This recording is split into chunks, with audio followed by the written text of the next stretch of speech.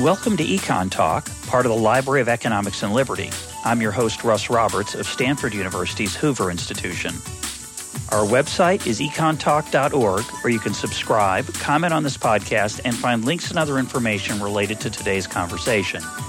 You'll also find our archives, where you can listen to every episode we've ever done going back to 2006. Our email address is mail@econtalk.org. We'd love to hear from you. Today is September 18th, 2014, and my guest is David Autor of MIT. He's the author of a recent paper, Polanyi's Paradox and the Shape of Employment Growth, which is our topic for today's episode. David, welcome back to EconTalk. Thanks very much. Pleasure to be here. I want to start by saying this is an extremely interesting and provocative paper packed with ideas and analysis, but still accessible for the most part to a non-specialist. We'll put a link up to it, and I encourage listeners to check it out after listening to the conversation. I also want to say that this is one of many episodes of EconTalk where we look at the threat and opportunity posed by the increasing role of smart machines and computers in our economy, and I want to let people know that more are coming, so enjoy. David, let's start with Polanyi's Paradox. What is that, and why is it relevant? Well, so Polanyi is a Hungarian philosopher and scientist, and he wrote a book, I believe it was published in 1961, called The Tacit Dimension, in which he sort of expressed or articulated the importance of tacit knowledge in human behavior. The quotation I give in the paper is, "We know more than we can tell." And then he goes on to give the example of the skill of a bicyclist or a automobile driver cannot be simply articulated in words, or more concretely, I could give you a day-long lecture on how to ride a bicycle, and at the end of the day, you wouldn't know how to ride a bicycle without having ridden one. And the point that Polanyi was making is that there are many things that we tacitly understand how to do or are capable of doing that we do not explicitly understand how to do and cannot articulate in terms of a procedure. So riding a bicycle would be one example, but there are many, many others. We don't know the procedure for coming up with a new hypothesis or for making a persuasive argument, or for that matter, for recognizing people from a distance, or even recognizing someone as they grow up that you haven't seen in 15 years and they've changed greatly. How do you know that that's the same person? Or how do you choose the sort of locomotive path to navigate along up a steep hill with a rocky surface and catch your falls in real time? These are all actually things that we sort of do as onboard equipment. Or another great example would be interpreting the nuances of spoken language more than just the words individually. These are all things that we know how to do that are sort of built in. They're kind of part of our hardware, but we don't know how to accomplish them explicitly. We don't know how to write procedures or describe the rules for doing those tasks. And so the point of this paper is that makes them an extreme challenge for computerization, for automation. That automation primarily works on taking the explicit procedure that we already do and codifying those steps so that a machine can do it in our place. So when we have a computer program that does calculations or sorts through files or searches through words or helps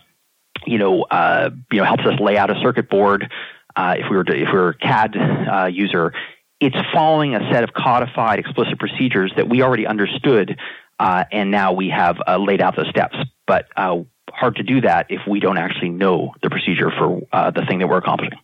One of the things, I think I've probably told this story before, but one of the most beautiful and inspiring and moving videos I've ever seen is one that looks at Andrew Weil's attempt, and finally successful attempt, to solve Fermat's last theorem.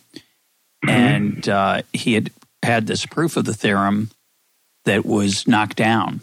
But for a while, he was celebrated as one of the greatest mathematicians of all time. He was pretty he must have been exhilarated for a while. And then it turned out the proof's not right. And then he spent a rather horrible set of time, as you might expect, trying to resurrect that proof. And he couldn't. And to hear him talk about it, he says, and then one day I looked up, or I put my head down and I looked up, and he saw how to solve it again. And he can't explain what happened there. He has no idea of that intuition, that aha, that eureka moment. And to me, it's one of the most beautiful, mysterious parts of the human enterprise, is that course, computer scientists wonder and philosophers wonder whether that's just a matter of time before we understand that process. You want to weigh in on that? Yes, absolutely. So first, that's a great example you just gave, and let me emphasize that this, this paradox, and the paradox being that we do things that we don't know how to do, applies as much to the mundane as to the sublime, right? It applies so as much to proving an incredible a century-old mathematical challenge. That's one example, but something as simple as walking up a flight of stairs, or looking at a kind of garbled piece of text and figuring out what it says, which is of course what you do with these CAPTCHAs all the time. Or empathy. When someone comes into a room who's had a bad day and you recognize they need a little affection or kindness or cold drink. That's right. So both of these things are, will require, draw on a set of capabilities that we possess, but they're not in the kind of not in the kind of accessible, analytical, procedural set of steps that we would use to exploit to have a machine do the same thing. In terms of our ability to get those things or to automate those things, I mean, clearly we've made progress on automating many things and that initially seemed extremely challenging. So people actually initially thought like have a computer play chess would be just an extremely hard problem because we know that chess masters are geniuses, et cetera.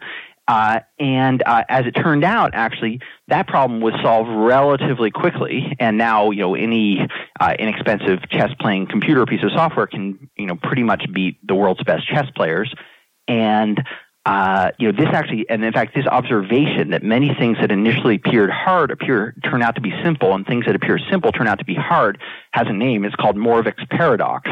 And many things that artificial intelligence thought it would be easy to have, sort of robotic servants that would, empty your dishwasher and, Sleeper. See Sleeper by Woody Allen. Exactly. That's right. Exactly. But it would be hard to get the computer to play chess. Actually, the opposite has turned out to be true. And there are two reasons, or there are two reasons why we've gotten good at some of these things and not others. One is that it turns out that there's a well-known procedure that you could use, right? So you could algorithmatize how to play chess and find the optimal solution for a problem. So you could write that out as a set of equations. Now that's not true for chess. Actually, chess doesn't have a kind of closed-form solution. There is no one dominant strategy in chess that anyone knows about. But instead, what computers do is they use a lot of processing power to basically iterate through multiple steps, multiple levels of moves, and choose after sort of calculating many thousands or hundreds of thousands of possible sequences of boards. They then choose what appears to be the best strategy given that kind of forward-looking search. And they may also do kind of some database lookup of prior games. What computers do in playing chess is probably pretty different from what grandmasters do. In the sense that they're using the kind of the comparative advantage of computation in doing lots and lots of really quick calculations and storing the information accurately, whereas a chess grandmaster is probably much more likely to be using a kind of a mixture of intuition and recall of previous games, pattern recognition, exactly, elegance. So the question is, will we get better at all these other things in the same way we've gotten better at chess? And I think the answer is probably in the long run. I don't think anyone. Very few people doubt that in the long run, over 10 years or 20 years, or more likely 30 or 40 or 50 years, many of these problems will make substantial progress. It's more a question of how long it will take, how hard the challenge is, and B, how we'll do it. Will we actually have machines that will do what we do, or will, in terms of having intuition, figuring out problems in this kind of non-procedural, as far as we know, way, or will we recast the problems or recast the technologies such that they do it very differently from what we do, and yet still successfully. So for example, talk about the driverless car, because I thought that was which we've talked about a number of times on the program, and there's a really beautiful de-romanticization of it in your paper. Okay, good. So I basically lay out two sort of central strategies for dealing with what I call in the paper non-routine problems that we don't know the explicit procedures. One of those strategies is what I call environmental control. Environmental control means simplifying the environment so that something that's far less flexible than a human being can manage in that environment.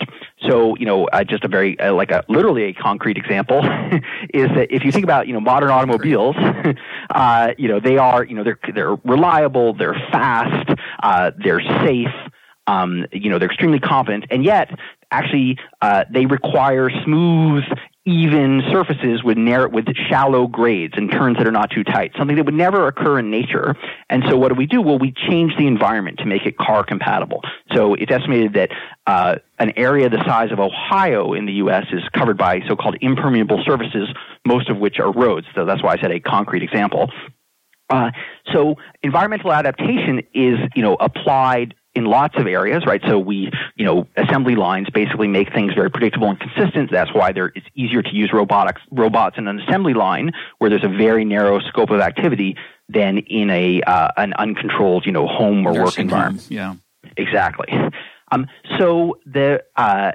So I make the point in the paper that actually this environmental control is also applied very frequently to computerization problems, that you basically make the environment predictable in a way that allows machines to adapt to it. And the example I give is of the Google car. Is many people think of the Google car as being flexible like a human driver, smart. Right? It's smart. And it is smart in a way, but it's not. If you were to put the Google car in just drop it down in the middle of a city, it had not been prepared for, and I'll explain in a second what prepared means, it would have to stop. It cannot in real time recognize a road, figure out where the traffic lights are and the stop signs, determine what the routing is, determine what the speed limits are, and so on. It's not that adaptable in real time. Instead, the Google engineers basically go through with their mapping software and then hand curate the maps on which the Google car will, for the roads the Google car will navigate, in a sense, identifying all the stop signs, all the traffic lights, all the routing and speed limits. So the Google car still has to be adaptive in the sense that it has to, recognize objects in its way, other vehicles, pedestrians. It needs to tell whether a light is red or green, etc. But it doesn't have to figure out the entire environment in real time. And in fact, if it encounters a substantial deviation from the environment it's anticipating, it needs to stop. So if there's a signal man in the road, so it's this changing the traffic routing, at that point, the Google car has to cede control to the human driver. It's not that adaptive. So what I say in the paper, some would say is a little unfair. Although the Google car appears as flexible as a human being, in some sense, it's more like a train driving kind of on invisible tracks. Now that's a little bit of an overstatement because, of course, a train doesn't recognize pedestrians and cars and come to a stop, and a train can't swerve out of the way. But nevertheless, the Google car is the tracks, and sometimes are laid out for it, and then it needs to only react to deviations from the tracks it hopes to be driving on, obstacles in its way. Yeah, that's a fascinating example. I guess the question is, as our knowledge advances of the brain, are there going to be limits? Now, Robin Hanson on this program long time ago basically said, and a lot of people agree with him, it's just chemistry. It's just a matter of time before we figure it out. That may be 10, it might be 20, as you said, might be 50 years. The real question is it going to be possible to ever understand what that grandmaster is doing, what Andrew Wiles is doing through a chemical analysis of what's going on in the brain? Or I don't know. That's an unanswerable question, but yeah, I think it's unanswerable. I don't think the answer will be through a chemical analysis.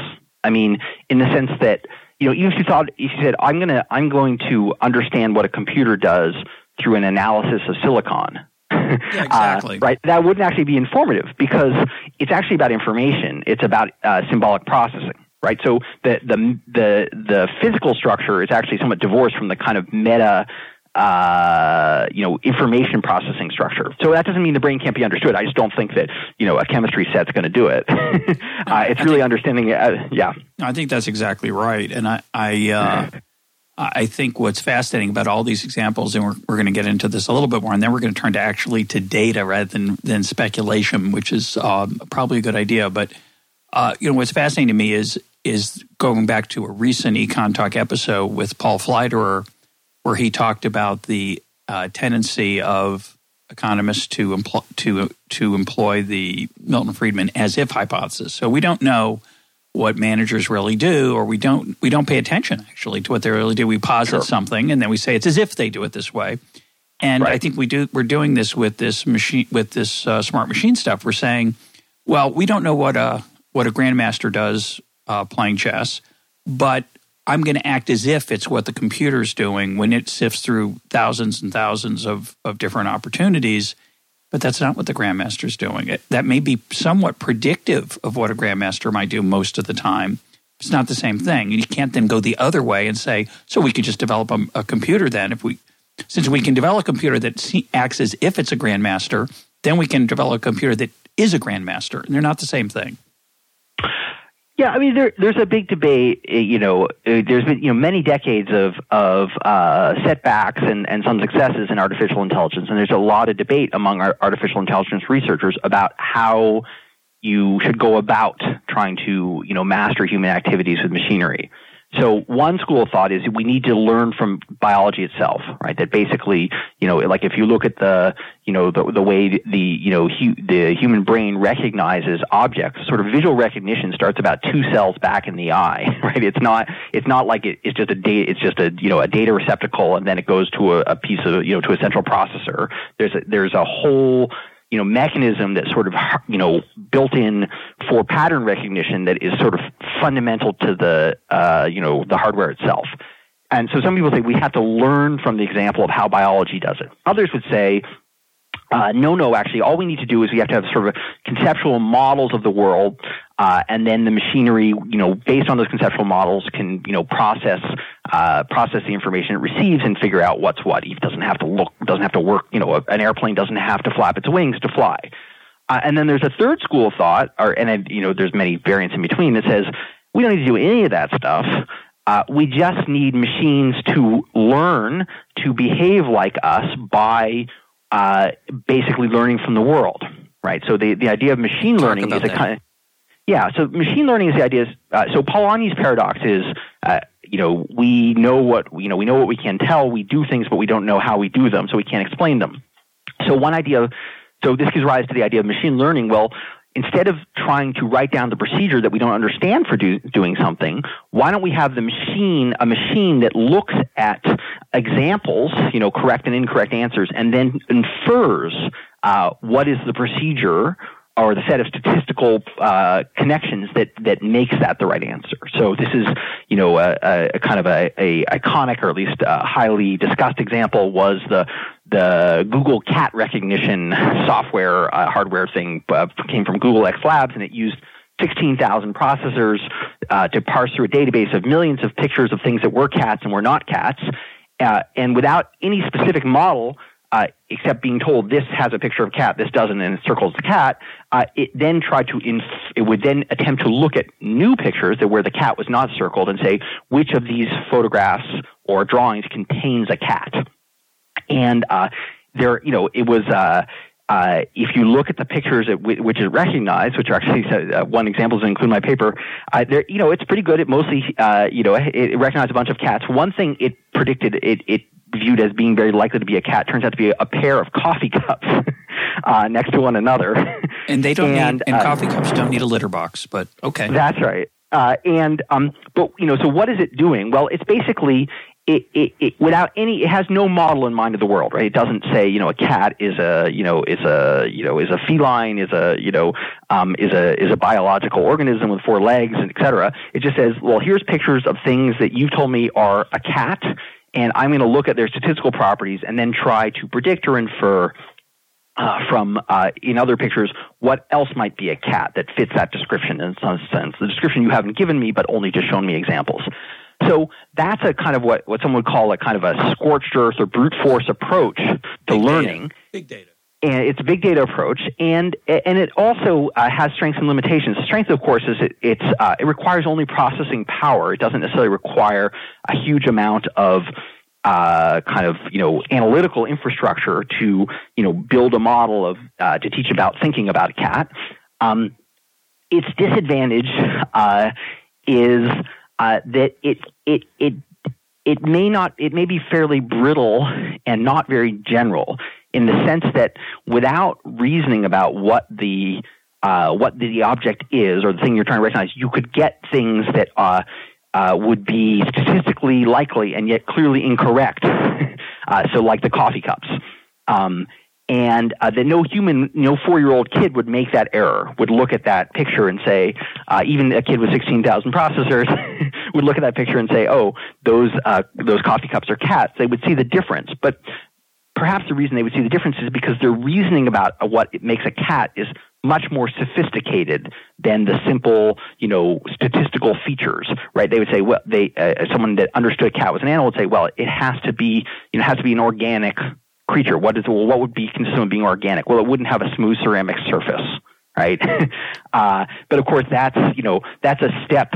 That's many, many more steps down the line of reasoning than simple visual recognition, right? It requires some knowledge of what the object is in the world, which is a much harder problem.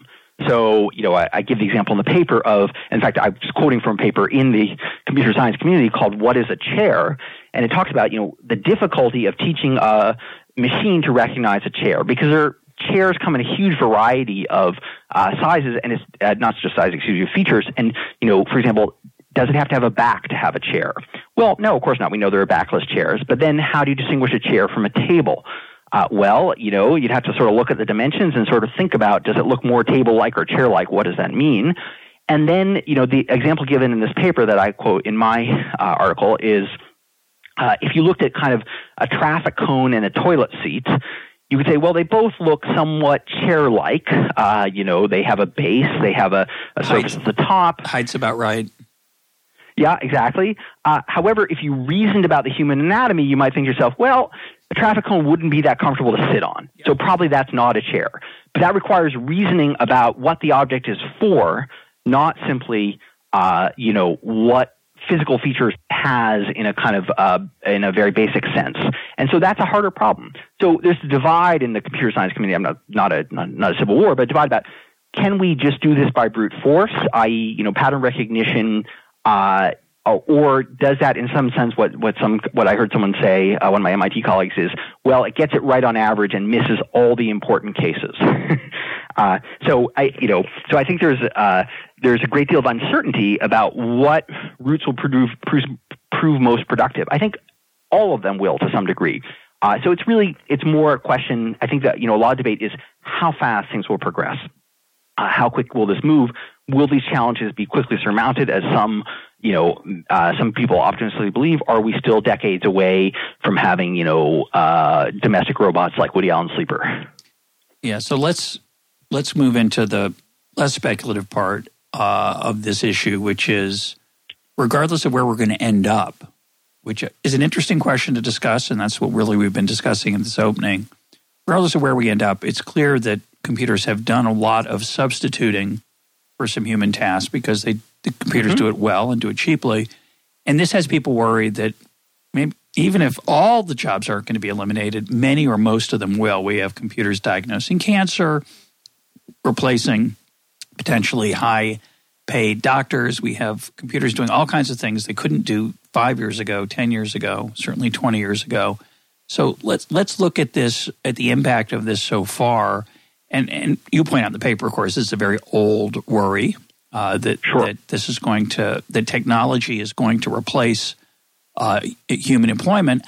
I just want to say that I find it fascinating that the world kind of right now divides among pundits and even some economists into, well, people have always worried about it before, but they've always been wrong. Technology has been good for human beings. It's created other kinds of jobs at the same time. And the second view that says this time's different because this is going to get rid of all the jobs or almost all the jobs.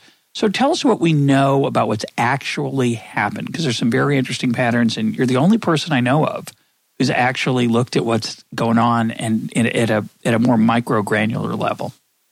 Well, let me say there are many people who have worked on this at this point, but so let me sort of make 3 points. One, there is a long history of concern about the impact of automation on employment, and the most famous example that people give is the Luddites, who were 19th century weavers who rose up against the power frame loom, because they were afraid that it would reduce employment and earnings. And they very well may have been right for themselves, because of course it did take scarce artisanal skills and basically substitute them with basically machines and children doing those jobs. In the long run, of course, it didn't reduce employment, but it probably had significant distributional consequences. But more recently, and I don't think most people are aware of this, this concern again rose in the early 1960s under the Johnson administration, and there was a commission set up to investigate the productivity problem. And the productivity problem was that productivity was growing too fast, and the concern was that would mean there wouldn't be enough jobs.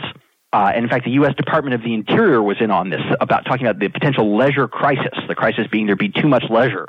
The Department of Interior, I think their stake in this is they ran the national parks, and so they would have to deal with all these leisure seekers. The concern, I think those concerns, obviously we had a bunch of good decades, and we didn't feel that we had any leisure crisis. But the concern has rearisen. So if you look at the Chicago Booth poll of economists, the vast majority say in the long run, there's no evidence that technology has reduced employment. But then if you ask about sort of stagnating wages over the last decade and the role of information technology, a kind of a plurality of economists think that there might be a direct connection there. So my work with many co-authors, including Frank Levy and Richard Murnane, and Larry Katz and David Dorn and Gordon Hansen and Daron Acemoglu, I could go on the list of notables, but people who've been extremely valuable and insightful as co-authors. We have sort of pointed out the role that computerization has played in changing the occupational structure, in particular in displacing routine codifiable tasks, going back to the beginning of our discussion, which would mainly mean jobs in clerical, administrative support, some degree sales, and also many production and operative positions, all of which are skilled work that use a lot of codifiable procedural activities. And those things, even though they are educated tasks, increasingly are relatively automatable.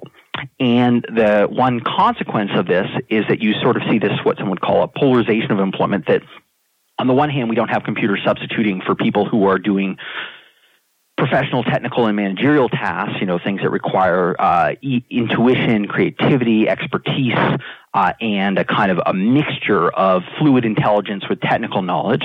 So, if I'm a scientist, I have lots of technical knowledge, but I also need this kind of fluid intelligence for developing hypotheses. If I'm in sales and marketing, if I'm an attorney, if I'm a medical doctor. So on the one hand, creating an increasing role for these very highly educated skilled jobs that are not only not directly substituted, but to an important degree complemented by information technology, because information and processing is kind of an input into these occupations. On the other hand, it also leads to a relative growth in many in-person service jobs, like food service, cleaning, landscaping, personal care, home health aides, security guards. And these require tasks that have proved very difficult to automate, as per Polanyi's paradox. But the irony is that the supply of workers who can do them is quite abundant, right? So although it's hard to develop a domestic or a restaurant serving robot, it's not hard for a person with their full physical faculties to have that job and do it productively with very little training. Many people can be productive in the course of a couple of days. So we have a simultaneous growth of high education, high wage jobs, relatively low education, low wage jobs. And those jobs are low wage for a reason, and the reason being that the supply of workers who can do them is potentially extremely elastic. So it's hard for wages to rise in those activities unless essentially there are better opportunities elsewhere in the economy that you have to bribe people not to take. That's the sort of canonical explanation. Why do barbers' wages rise over time, even though barbers don't get any faster cutting hair? Well, the answer is because they need to be compensated for not doing something else in which that would have rising productivity. So people have to be willing to pay more and more over time for those type of jobs.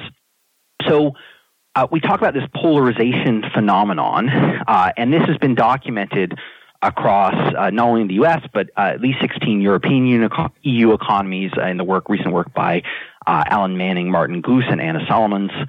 And it appears to be a pretty broad, widespread phenomenon, this decline of many of these middle skill office and production jobs, and relative growth of both high wage, high skill, and low wage, low skill jobs. So it raises a bit of a specter. And Tyler Cowen's book, Average is Over, and the episode we did with Tyler on it, it creates this vision of the future if these trends continue, which seems a bit ominous. A lot of successful, highly paid, skilled people, but a much larger group of unskilled and poorly paid people. Talk about the wage. We've been talking about the employment data so far, though. Talk about what we've learned from the wage data. Well, so the wage data it's a great deal more complicated because there are several mechanisms by which that changes in task demands translate into changes in wages. So the three of them that I outline in the paper, one is sort of, are you directly substituted or are you more likely to be complemented, right? So, if you're a person who's an accountant who can only add and subtract and you're a bookkeeper, clearly, automation devalues your skills. You can just do that more cheaply with a machine. On the other hand, if you're an accountant who, understands the, sort of conceptual basis of the business and spots problems and creates, valuable, kind of record-keeping ideas or ways of organizing information to augment operation, then you're complemented by computerization because, of course, you can accomplish more of the thing you're good at in the same amount of time because you have all this hardware to help you do it, right? So in general, and I think this is vastly underappreciated in discussions of automation, that automation generally complements us by substituting for the things that are time-intensive and allowing us to focus on the things in which we have value added. Right. This goes back, by the way, to Adam Smith, and when he talks about the division of labor being limited by the extent of the market, and he talks about the application of technology making people more productive, and it's very important. It's a long history. That's right, but I think Adam Smith was mostly focused on the division of labor as a sort of a way of increasing productivity. I don't think he really fully appreciated the role of capital augmenting labor. I think he did actually. I think he did. Well, I'll send you an excerpt. We'll put it up. He talks about the kid doing some mundane task, thinking about a way to mechanize it, and thereby not have to work as hard and making the thing more productive. It was primitive. He wasn't thinking about right. Okay, I stand corrected. That's totally fine. It's surprising. Anyway, so I think it's easy to see the many ways in which machines substitute for the things that we used to do. And then what's harder to see typically is how is that complementing us? But of course, if you sit back and say, well, could you and I be having this conversation? Could you actually, have a podcast? Could I actually do statistical research as an economist without all this sort of hardware increasing my output per hour? I think the answer is not very well. So on the one hand is that, are you directly complemented versus substituted? A second factor that affects how that automation affects your, the earnings in a given activity is sort of the elasticity of final demand. So in other words, if we get really productive at something, but there's a fixed amount of it that people want, then eventually, they just buy less and less of it. So you see, for example, in agriculture, the vast increases in productivity in agriculture stemming from the Green Revolution and so on have eventually reduced employment dramatically in agriculture. And the reason is that there's just all evidence to the contrary. There seems to be a finite amount that we can eat. It's a great example. So food's incredibly cheap, which is a glorious thing, right. But it doesn't lead to there'll be more farmers. There are fewer. That's right. That's correct. And in other places, that's not the case. So in medicine, for example, we are much, much more productive at medicine than we were 50 years ago or 100 years ago, where we mostly, harmed people. Now we do lots and lots of useful procedures, and demand seems to be extremely elastic, right? So we spend more and more of our money on medical care because it becomes more and more valuable as it becomes more productive. Well, we've subsidized it also, so it's a little complicated. So right. There are many factors, but Okay, but we do want it. We do want it, right? That's right.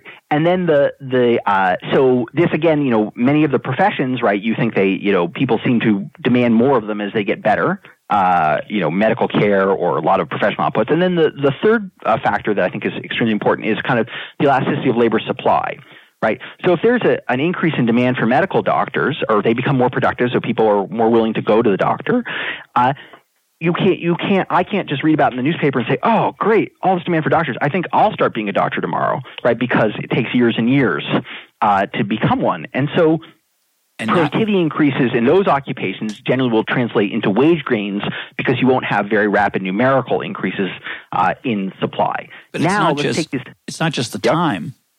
It's the fact that not everybody is capable of doing it, which is, I think, also very important, which means that those wages will persist.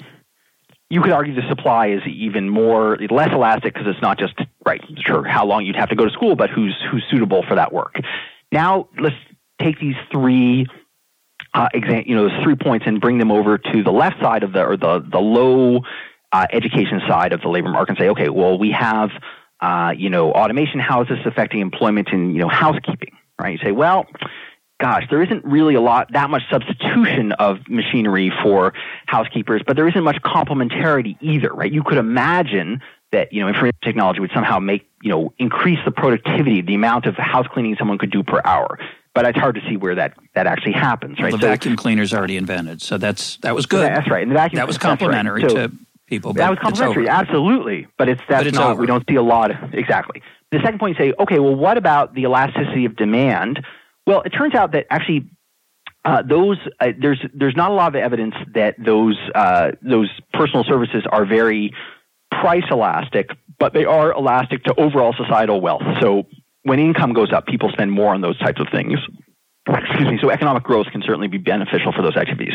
But now let's take the best case scenario. Okay, so we have, there's some productivity increase, and then there's economic growth, so demand for these personal services rises. Well, what happens? Well, the supply of labor to those activities is potentially very elastic because there's almost no barrier to entry. People can do them and be productive really rapidly, and they don't need specialized skills or training.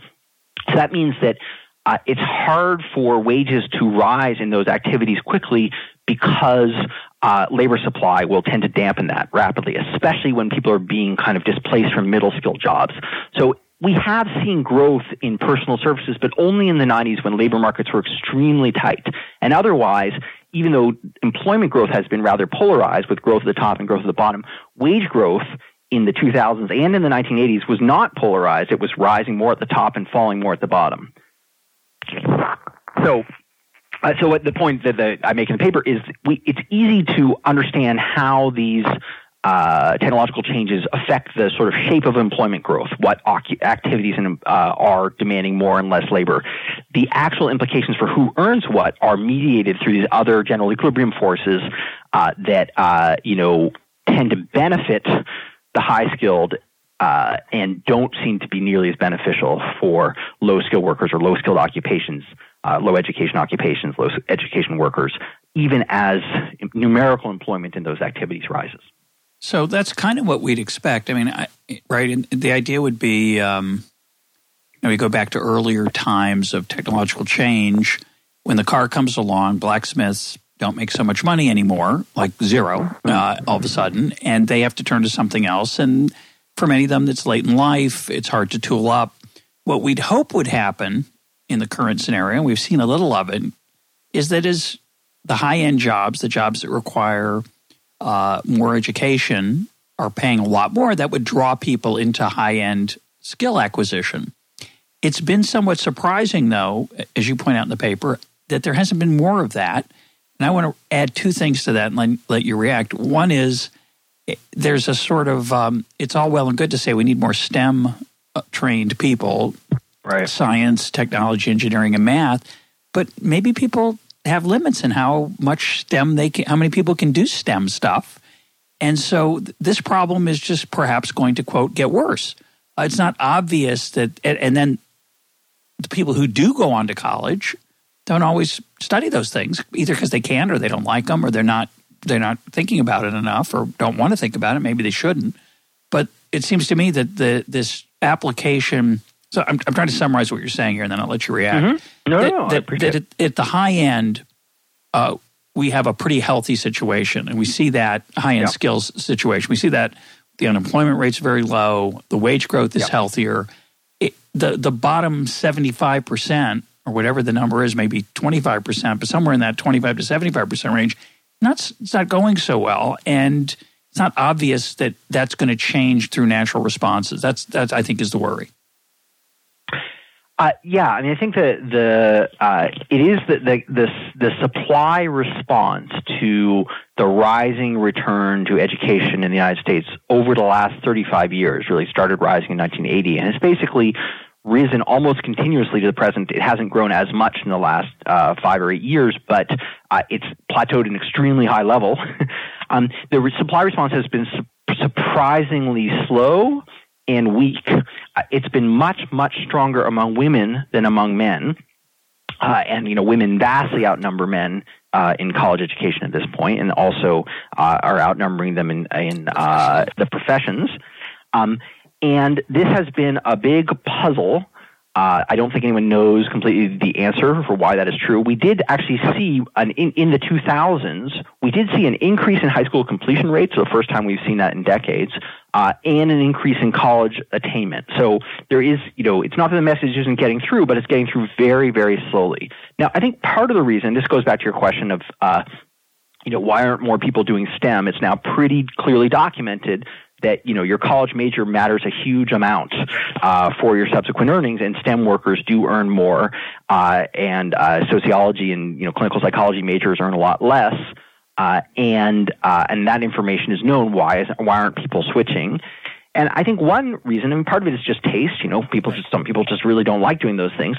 Part of it also is poor preparation. The U.S. has a very weak, STEM education in secondary, in the high school, at the high school level, and even, in the middle school level. And so we're way behind other countries. And so that makes it much, much harder for people to enter those activities. I mean, even when we teach, we have PhD students in economics. I spent a lot of time teaching my PhD students in economics at MIT, but the people who go into the fields of theory, which are extremely mathematically intensive, they're basically, most of them are from other countries, and they have very deep math backgrounds, by the time they're through high school, and there are very few U.S. students. So if we get a liberal arts student who enters MIT's economics program, it's very unlikely that they're going to become an economic theorist. Now, I'm not saying that's a great loss to the world or to them, but it's already, that road is already blocked to them because they didn't have the foundational preparation when they were younger. So they'll do other things in economics, very useful things. I'm not a theorist. I'm not sad about that. But my point simply being that the foundational skills in STEM, particularly the mathematics and analytical training, need to come pretty early. So I think many U.S. students are not prepared to enter the fields that, in fact, would be more remunerative as a result of shortcomings in our primary and secondary educational system. Yeah, we've talked a lot about that recently, and we'll continue to talk about it. That's another issue, obviously. Yeah. So, but is it correct to say, I want to make sure people understand the underlying economics here. Is it correct to summarize what you've been saying as follows? At the upper ends of the skill distribution, technology complements, that means enhances one's productivity. At the lower end, not so much, so that to some extent the wage effect is not going to be as large, and is therefore the middle being reduced dramatically, the employment opportunities in the so-called middle, in the wage and in the wage distribution. Right. Is the wage distribution polarized? Is it bimodal in any way? It's not. No, it's not as bimodal because wage growth has been so weak at the bottom. So that was the point I was making earlier, that the declines in the middle sort of cascade downward because people who are in these middle skill activities can easily move into personal services, right? So if they're displaced, they're going to put pressure on wages in lower wage activities as well. So even though the employment is fairly polarized, wages were polarized in the 1990s, but otherwise pretty much it's been looked more like a downward escalator. But I guess, so a couple points on this that I want to emphasize. First of all, I think that one should not assume that polarization, even of employment, will go on forever, that sort of the middle will just collapse to zero. I think that that's, it's always dangerous to just take the current trend and just forecast it. You extrapolate linearly to the vanishing point. That's not likely to happen. A lot of the possibilities for that substitution may already have occurred. And when you look at what's left, quote, in the middle, actually the jobs become more skilled again. So we have many fewer typists and, filing clerks than we used to, but the people who are clerical workers have more skilled jobs than they used to, right? They are people who organize travel and work out logistics, right, and deal with hard problems like, how to get reimbursed. Similar, you can also, a nice place to look is in the medical world. So there are lots of medical technician jobs some of which don't require a college degree, but they virtuously combine a set of technical skills with these sort of fluid intelligence skills. So being a nurse, being a X-ray tech, being a phlebotomist, and those things, pay pretty well and arguably will be growing. I think partly because of aging of population. So I think there certainly are going to be highly paid, good career jobs in medical technical jobs, in the skilled trades, like, for example, construction or electricity or plumbing, in skilled repair. And in some sense, what we have in the sort of maniacal focus on college for all, we've sort of forgotten that there's a whole set of skilled vocations that, again, I think are complemented in the sense that they combine expertise and technical knowledge with these very difficult to substitute human capacities, right? That the complementarity is there. So, yep. So let me bring us back to our earlier discussion. Yeah. I can easily imagine a world where a robot, and I know people are literally working on this now, a robot would give me my, I'm in the hospital, God forbid, and I need, and post-op, first of all, the operation, clearly technology right now is incredibly complementary, has incredible complementarity with surgeons using robotic devices, but we could imagine a world where I don't even have a surgeon, the robot takes out my kidney or whatever it is. It's imaginable, but this is much more imaginable. In the post-op, a robot arm gives me my, dispenses the right amount of pill for me that I need, maybe not just dispenses the right kind of pill, but knows my history and does some diagnosis of me and knows I need a different dose than the person one bed over. It's, does a whole bunch of things for me that a human being can do. What it can't do, at least right now, is make me feel better and show empathy. And that ability, it remains a human, I think will remain a human thing. But that skill is, the question is that those high-paying nursing jobs, they might be gone in 20 years, most of them. Sure. If those things are not complementary, then if we just have people who are paid empaths who have no medical knowledge and don't need any, those aren't going to be highly paid jobs, right? They need to be. There has to be a skill that they possess that is genuinely scarce, right? Well, I don't know about that. Being empathetic is pretty scarce. Doing it well. Okay, all right. Doing it well, perhaps. Okay, but look, there's lots of people. Well.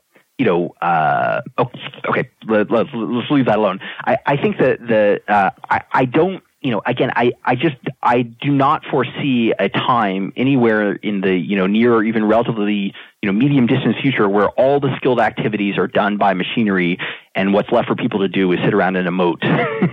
I think there's a lot, in medicine, there's a huge amount of skill in diagnosis and figuring out what someone's actual problem is, and it's more than just a chemical problem. It's the sort of set of complementary activities that allows that person to recover. I mean, actually, my sister-in-law is a person who, goes and helps, elderly and infirm to sort of figure out a workable life. That's huge. And she's a highly trained nurse, but she's also a person who's a problem solver. So I think that there's lots and lots of I think in general, people are complemented much more than they recognize by the things that make us more productive. in a variety of ways. My sister-in-law is complemented by her modern automobile that gets her reliably from one person's house to another, Absolutely. Even though, of course, it means, there are, in theory, fewer number of people like her needed in the course of a day to reach a given number of people. Which is a good thing, because it means it's cheaper and more people can afford it, and there's a very elastic demand for those services. Exactly. Now, we have obviously. It's difficult. I think the challenge is always a challenge for our imagination, and maybe because we're being too optimistic. Try to figure out what will those new activities look like. So I give the example in the paper. At the turn of the 20th century, something like 38% of all U.S. employment was in agriculture. 100 years later, 2% of all employment was in agriculture. I think if you had asked farmers at the turn of the 20th century, what do you think everyone will be doing 100 years from now, and especially if you told them, and by the way, only 2% of people will be in farming, they would have known. They knew at that time that farming was declining. In fact, that was the genesis of the high school movement in the U.S. to send everyone to high school, because they recognized the future was off the farm. But they wouldn't have been able to say, I think it'll be software, health services, business services, entertainment, motels, the movie industry, video games, right? That would have been impossible to predict. And similarly, we find ourselves at a point where we've gotten a lot faster, a lot better at automating a lot of things that we thought were not very readily automatable. Just to give you one personal example, I remember, some 25 years ago, I was working as a temp at GTE and in their library, and I was working as a kind of a librarian assistant, and a guy came up to me and he started telling me about this thing he was doing on his computer, and he was going to have the computer search, help you find articles that you needed. And I said, well, how are you going to do that? He goes, well, it'll just read through the abstract. And I said, well, but it doesn't understand language. He goes, oh, no, it'll just recognize key words. And I was like, oh, yeah, good luck with that. So I couldn't have been more wrong. But the point was, we have gotten good at things that we thought were exclusively human, right? That we learned how to automate them. And so we're at a period where all of a sudden we see the frontier advancing very quickly what we can automate, but we don't know what is going to replace it, and we sort of feel like, is this time different, right? Is this the time in which all of a sudden we just run out of things for people to do? Yes, I think in general, my own view is no, we won't. On the other hand, it certainly is disruptive, and it's certainly for people who don't have some complementary skills, it's bad news, right? So if you took the workforce of the turn of the 20th century and brought them to the 21st century, many of them would be unemployable because they would be innumerate, and a substantial fraction would be illiterate as well. So you do have to have skills that are complemented by the sort of modern set of demands. And many of those skills are a combination of kind of our onboard equipment, i.e. to allow you to be, work as a house cleaner, plus a set of scarcer skills that we want to combine that allow us to add more value. Well, to take a recent episode that we have a lot of knowledge of, when outsourcing, that is sending jobs overseas, sending tasks overseas, started to grow dramatically, a lot of really smart people said, this is different from the usual gains from trade, and it's going to have enormous impacts on U.S. well-being and workers' well-being. And there was, of course, as you point out, there were some workers who had a negative impact from it. But people grossly overestimated that trend. They extrapolated it way too quickly. They neglected the gains from keeping stuff close to home, that distance still matters. And the punditry and lots of well-trained economists overreacted, and politicians listening to them overreacted to those fears. I think the issue here is whether, as you say, is whether this is different. I think what makes let's talk about this issue that your colleagues Brynjolfsson and McAfee argue we should race with the machine. That is, as you've pointed out, I think very elegantly in lots of analysis in our conversation and in the paper, there are a lot of ways that technology helps us, makes us more productive, and creates new opportunities that we can't, as you say, imagine. Question is, other than that nice platitude, race with the machine, which sounds nice, instead of racing against the machine like John Henry, what does it actually mean? And I think my suspicion is there's no way to forecast that. And obviously, as you point out, those 19th century, turn of the 20th century workers wouldn't be very useful now. We do need a better school system, and we do need ways for people to be interacting with machines that only a small fraction right now can do. But having said that, I think there is grounds for optimism and just human creativity and coping with it. So I'm not as worried as the pessimist, but I do think making our school system more flexible would help a lot. I agree. I don't mean to be Pollyannish here. In fact, I find myself in an ironic position in that I've been arguing, for the last 15 years that computerization has had a very large effect on the labor market. And I've sort of been, in some ways out in front of that argument. I'm now telling people not to panic because I think they're missing I've convinced, or the world, they have been convinced computers are substituting for people. And they sort of forgotten the second half of that, which is, but that means they're very likely complementing us in other ways. But I think that the human skill that is most complemented, at a fundamental level by automation is flexibility.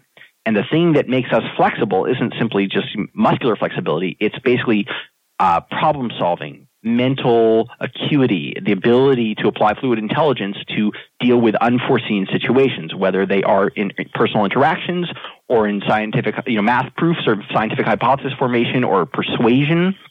And so the thing that we, when people say to me, should my kids be spending all their time studying Java? I'm like, no. I think they should learn their very strong math foundations. They should also learn how to write, to speak effectively, and to work in a team. And those skills are very broadly applicable. And, one of the great advantages of educated people is that they're adaptable and they're able to reinvent themselves because they have the foundational skills that allow them to do that. And so in a time of change, being adaptable is a valuable fundamental skill.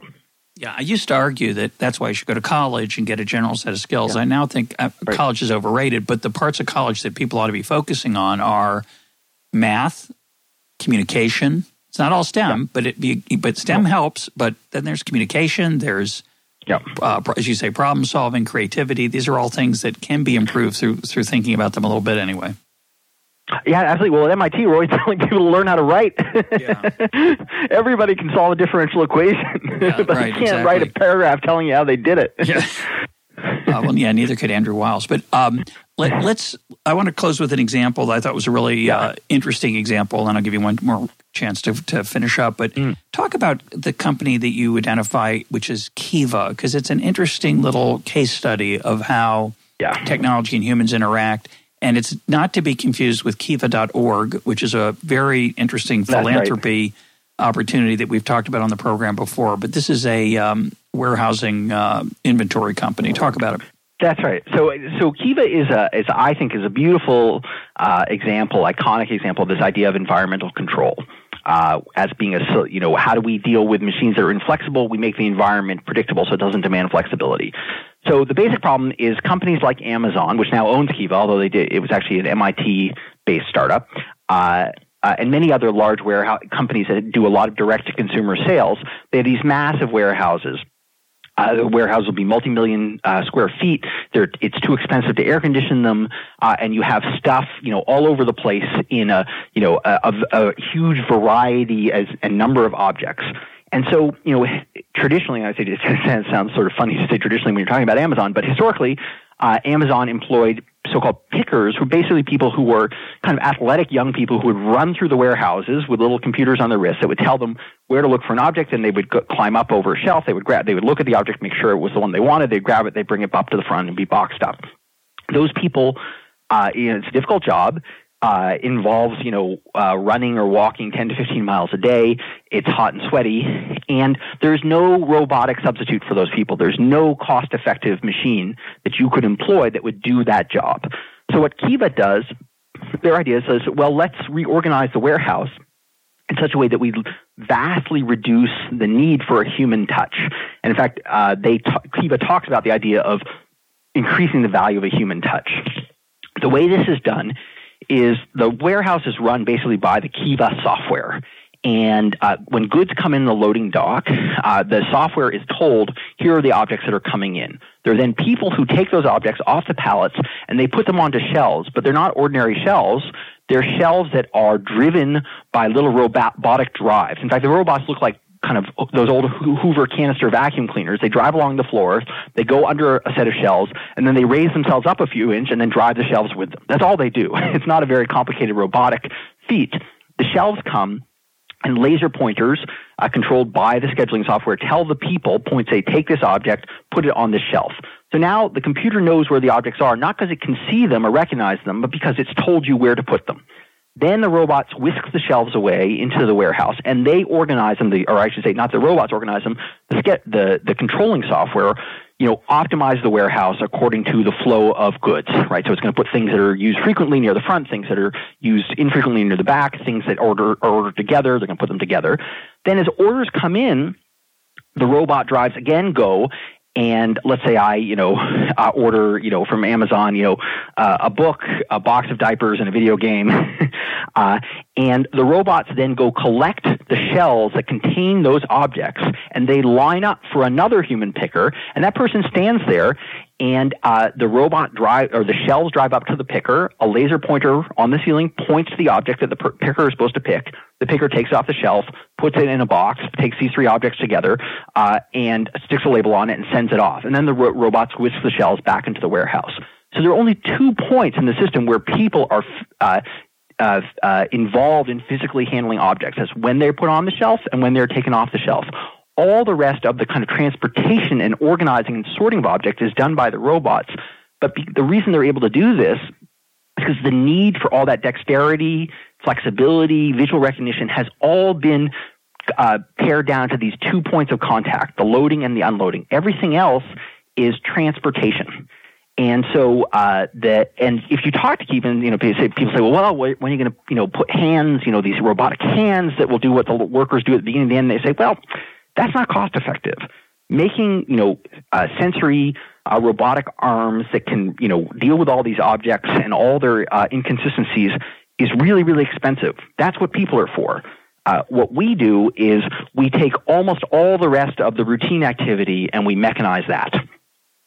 And so what you see there is, one, this environmental control occurring, right, where you've reshaped the environment to make it very consistent and predictable, and two, this sort of redivision of labor according to comparative advantage. The comparative advantage of the machinery is, moving heavy objects in a hot, confined space. The comparative advantage of humans is recognizing objects and handling their inconsistencies in a delicate way. And that is the division of labor that you see occurring in that warehouse. Yeah, it's very, it's an extraordinary story. I think, I read recently talking about something like driverless cars delivering items, and some workers, combining with Uber, say, and some workers saying, well, you'll always need somebody to walk it up to the door. And I'm thinking, no, they won't. They'll put a box on the street, and the arm of the drone will push the driverless car will push the item into the box, and it'll know what the shape of the item is, so whether it'll fit in the box and which door to use. And we're going to make progress on all those things. So I guess to some extent, the optimism for the human enterprise, and by the way, I'm not worried about, maybe I should be, about the machines getting so smart that they'll run that they'll take over, which is a whole nother. I'm not worried about that either. It's a whole nother issue. But this, I think the complementarity, the ultimate types of complementarity we haven't imagined yet. And that'll be what it's like to live in a world where stuff is incredibly low cost and there's lots of leisure. And therefore, we're not going to use that leisure to surf the internet or go hiking all day or go into the national parks. We're going to use that leisure in ways you and I can't imagine. Just like those farmers back in 1900. At least that's where I'm at now. Why don't you close this out? Close this out and talk about your optimism or pessimism for the future and what policies you'd like to see to help us get to the more optimistic view. Sure. So on the leisure side, obviously it is the case. We consume more leisure than we used to, although, as Bob Gordon points out in his recent working papers, the increase in leisure was much, much more concentrated in the first half of the 20th century than the second half. But I think that's because we take leisure on the job. That's my theory. And we know that. We know that people spend less time working when they're at work. In most occupations. Not the pickers. That's another contrast. But go ahead, sorry. But I think also it won't be just more leisure. It will also be, we will be doing types of work that we didn't imagine, that it just didn't exist, right? So, we will be spending our time doing activities that you wouldn't have thought of as, whether those are making movies or, writing software, or these are all things, of course, that we do know about, but we might not have anticipated them. I think the case for optimism, and which I don't want to make too strongly, is, the productivity ultimately benefits, it accrues to humans. The machines don't get rich when they become more productive. We do, right? So the problem it creates primarily is not one of lack of wealth, it's one of income distribution. And that's the challenge that we face so much of, is because this is very disequalizing. It's not that there isn't wealth being created, it's that the wealth is not. The effectively diminishment in labor scarcity among some skill groups means that their claim on the wealth is very limited, right? So the concern is not shares might fall, but the question is whether their overall well-being is rising. There might be a cultural issue of gaps, but it's a different issue if you say they're going to be immiserated. They're going to be literally worse off, sure, right? If they have lower wages, but higher real wage, as long as their real wages rise, unless there is, that barber, sure. A barber today has a much bigger command over goods and services than a barber in 1850, even though the technology is almost exactly the same. Sure, absolutely. On the other hand, the last 30 years, if we look at wages of people with high school and lower education, they've arguably fallen in real terms. Yeah. I think the challenges are significant because of the distributional consequences, not because of the prospects of lack of progress. In fact, the progress is exactly what we're worrying about at some level. And I also think the challenge is that our system, our capitalist system is organized around labor scarcity. Your most valuable asset is your scarce labor. And if actually labor does become less scarce, at least for large groups of workers or people, how do we organize society in a way that people still have purpose and a structure that gives meaning to what they do? You want to talk about policies? Or do you think? Policies. Well, so as you and I have discussed at length during this conversation, things that improve the quality of primary and secondary education and the efficiency of post-secondary education, college education, I think are really, really good, as are things that improve the conduits into the skilled vocations. The other thing I think is actually extremely important is policies that make work more attractive for less educated workers. We see huge declines in labor force participation among demographic groups that have falling real wage levels. I think programs like the EITC are a wonderful thing, and I think they ought to be expanded to include males without dependent children. You're talking about the earned income tax credit. That's correct. And right now you can get, up to about approximately $5,000 if you're a woman with dependent children. But our biggest employment in annual wage subsidy, our biggest employment problems are actually among kind of young and middle-aged men who are not married. And although they may have children, those children may not be dependents in the standard sense and that they can't claim them on their tax forms. They can only get about $400 a year. So, the earned income tax credit is a policy that has been effective in increasing employment, increasing participation, and I think it's a good investment, and it ought to be made more broadly accessible. So that's a policy I would strongly advocate. But ultimately, a lot of this is going to come from our culture changing about how we see what university life is and what we see high school life is, and I think that's going to be the most interesting thing to watch that no one controls. It'll emerge in ways that we can't expect.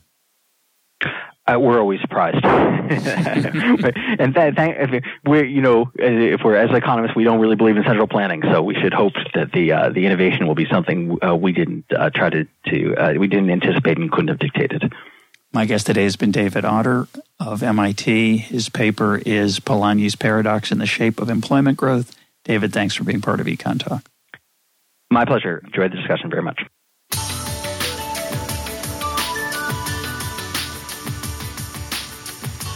This is EconTalk, part of the Library of Economics and Liberty. For more EconTalk, go to econtalk.org, where you can also comment on today's podcast and find links and readings related to today's conversation. The sound engineer for EconTalk is Rich Goyette. I'm your host, Russ Roberts. Thanks for listening. Talk to you on Monday.